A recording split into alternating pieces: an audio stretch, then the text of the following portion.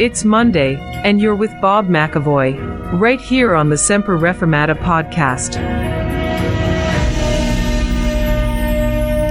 Well, good morning. It is Monday morning, the 9th of May, 2022, and this is Bob McAvoy with the regular Monday PrayerCast here on the Semper Reformata podcast. Except that this week, we've got a kind of a special edition about a subject that's very close to my heart, actually. We're going to talk about food. And there's two major food issues: present-day logistics, in other words, transportation costs and the availability of transport, and that causing price rises. And the second issue is future global and local food policies. So let's take some time this morning to think about food, glorious food. My goodness, I'm hungry already. Well, I wonder, are you aware of the government farm retirement incentives? My granddaughter sometimes wears a sweatshirt emblazoned with the words, "No farmers, no food, no future." Now that would make a timely message for our government in Westminster, where a scheme has been put in place to offer financial incentives to older farmers to retire and give up their land. But sure, what could be wrong with that? It actually seems like a good idea until you scratch the surface and find that the real motivation behind it is actually the government's net zero policy.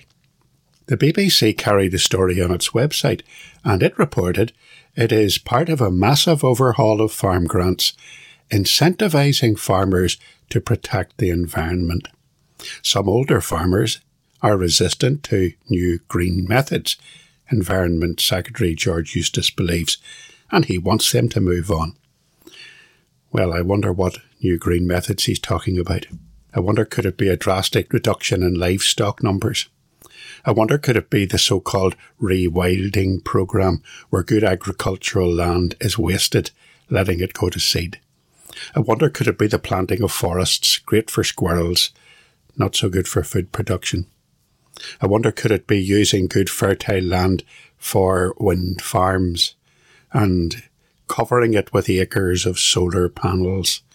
And since these green methods are far less productive than farming practice is at present, what's going to make up the food deficit that results? Insects, bugs, locusts, tasteless, bland meat substitutes favoured by vegans. And here in Northern Ireland, we're hearing reports that there are to be huge reductions in the regional cattle and sheep stocks over the next 30 years or so. On the 22nd of April, The Guardian carried a report which read, and I quote, "Northern Ireland will need to lose more than 1 million sheep and cattle to meet its new legally binding climate emissions targets, according to an industry-commissioned analysis seen by The Guardian." Guardian goes on, "The large-scale reduction in farm animals comes after the passing of the jurisdiction's first-ever Climate Act, requiring the farming sector to reach net zero carbon emissions by 2050 and reduce methane emissions by almost 50% over the same period." Now let me put that in context for you. In June 2020, which is the latest published figure that I could find, our regional cattle herd was 1,611,467 beasts. And we have a population here of around 1.8 million people. If we lose 1 million in cattle to meet our net zero targets, we will lose almost 2/3 of our meat supply by 2050. Now, how will such a huge reduction affect our food supply? Unless, of course, the powers that be intend to actually reduce our population by a similar amount down to maybe about 500,000 people. And just how will they do that? Well, if we can't produce our own food, can't we just import the food we need? Well, the problem there is that there is not going to be a great deal of food about worldwide if things stay as they are. Bird flu in England has restricted free-range chicken production and egg sales. The war in Ukraine has restricted supplies of grain. After all, that area, including parts of southern Russia, produce more than a third of the world's grain. In America, there has been a strange spate of fires at meat processing factories, apparently around 20 in all. Also in the USA, the Microsoft billionaire Bill Gates, a man who seems to be overly interested in human population levels, climate change alarmism and vaccine manufacturer, has also been buying up farmland, becoming the largest owner of agricultural land in America. The Guardian reported this around a year ago, on the 5th of April 2021. The writer noting that Cascade Investment, the firm making these acquisitions, is controlled by Gates. And the firm said it's very supportive of sustainable farming. It's also a shareholder in the plant-based protein companies Beyond Meat and Impossible Foods, as well as the farming equipment manufacturer John Deere. Well, a few weeks ago, I reported on the aggressively enforced lockdown presently in force in the Chinese city of Shanghai and moving also into the capital city, Beijing. But in Shanghai, the general population are still imprisoned in their homes. People are committing suicide by hurling themselves off the balconies of high-rise apartment blocks, screaming out of their windows at night with frustration due to their lack of exercise and fresh air and food. The problem is that Shanghai is one of China's major ports. It's a prosperous commercial hub which trades with the rest of the world. So while the city is locked down in pursuit of the zero COVID policy, what's happened to the trade? Basically, it has stopped dead. An Australian news outlet has posted satellite images of thousands of ships holding position in the seas surrounding Shanghai. The Perth News reports, usually the number of ships queuing anywhere in the world is about 4,000. We're talking about 1,000 at least at just one Chinese port. Think about it. That's about a quarter of the usual number of queued ships waiting and queuing to get into Shanghai. And those ships standing stationary in the sea are not going anywhere. They're not delivering their cargoes. They're not picking up other cargoes, and they're certainly not available for food transportation. Now, is this a coming famine? Well, not in the strictest sense of the word, for a famine is usually the result of natural circumstances.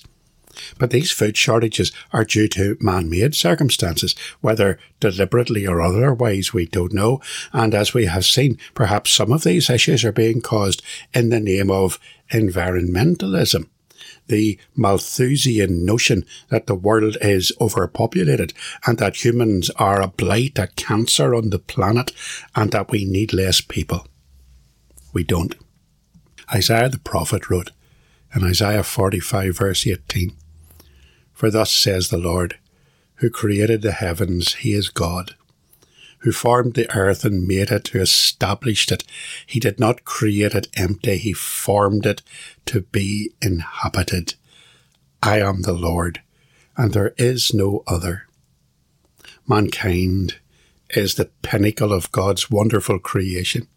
We're made in God's image and with a special characteristic that marks us out as being different from all the rest of creation, the ability, the longing to have a relationship with our Creator. Okay, look, I don't want to alarm anyone. I'm not advising panic buying. But what worries me most about all of this growing reduction in worldwide food population, these logistical problems, is the seeming nonchalance, the couldn't care less attitude of our ruling elites. Boris Johnson is pouring millions of pounds into the war with Russia on the battleground of Ukraine. But where is the urgency about the rise in food prices and the potential of food shortages? It's not our responsibility, you and me, ordinary taxpayers, ordinary citizens, to prepare for these eventualities. It is the responsibility of our government. Now, there's biblical precedent for this in the book of Genesis. Remember how Joseph was in prison when Pharaoh had a really alarming dream.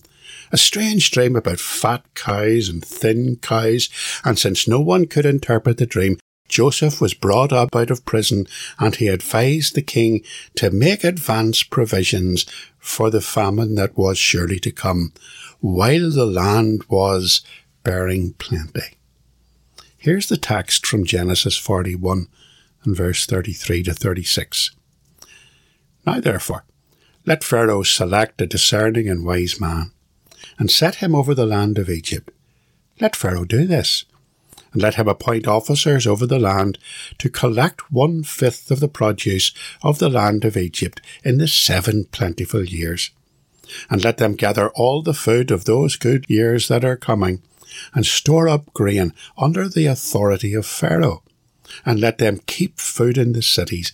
Then that food shall be as a reserve for the land, for the 7 years of famine, which shall be in the land of Egypt, that the land may not perish during the famine. Well, let's hope that our national leaders have even a fraction of that wisdom. Follow the link in the episode notes and find out more about all these stories. Don't just take my word for it. Do your own research. Be wise. Be discerning. Be an observer of the times. Well, before we finish, the Northern Ireland elections are over. The polls have closed, the ballot papers are being counted, even as this podcast is being recorded. Next week, God willing, we'll take a look at how the results might affect the moral and spiritual temperature of the region. Today's Grace Gem is from Jeff Pollard. He wrote, God is in absolute control over all the dizzying heights and depths of medical, scientific, and governmental tyranny that is spreading, deceiving, and destroying our sin-sick world. Isn't that true? Find more inspirational quotes on gracegems.org. Let's pray.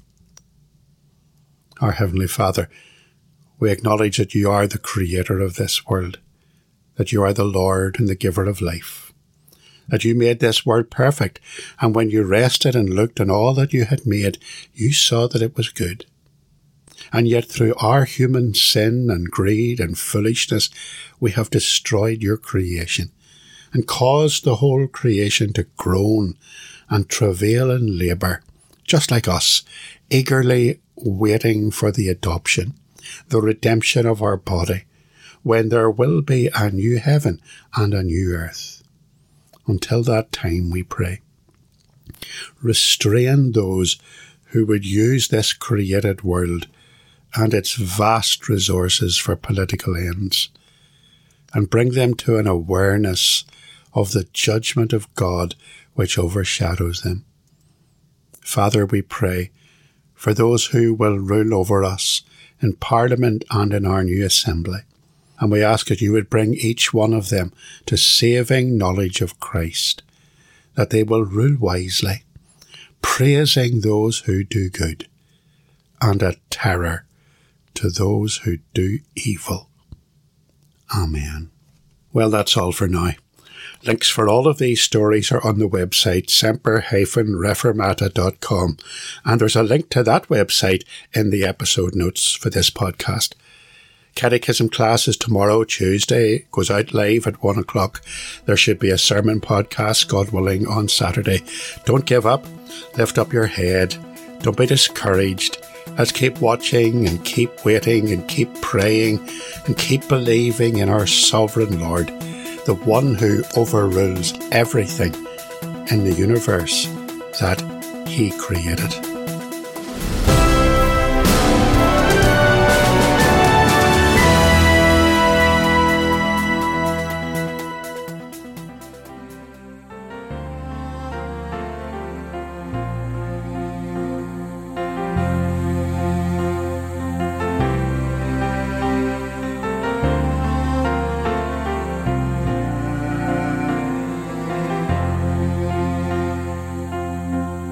Thank you for listening.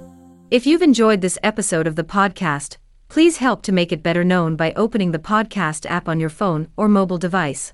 Then, search for the Semper Reformata podcast. Subscribe and give it a 5-star rating.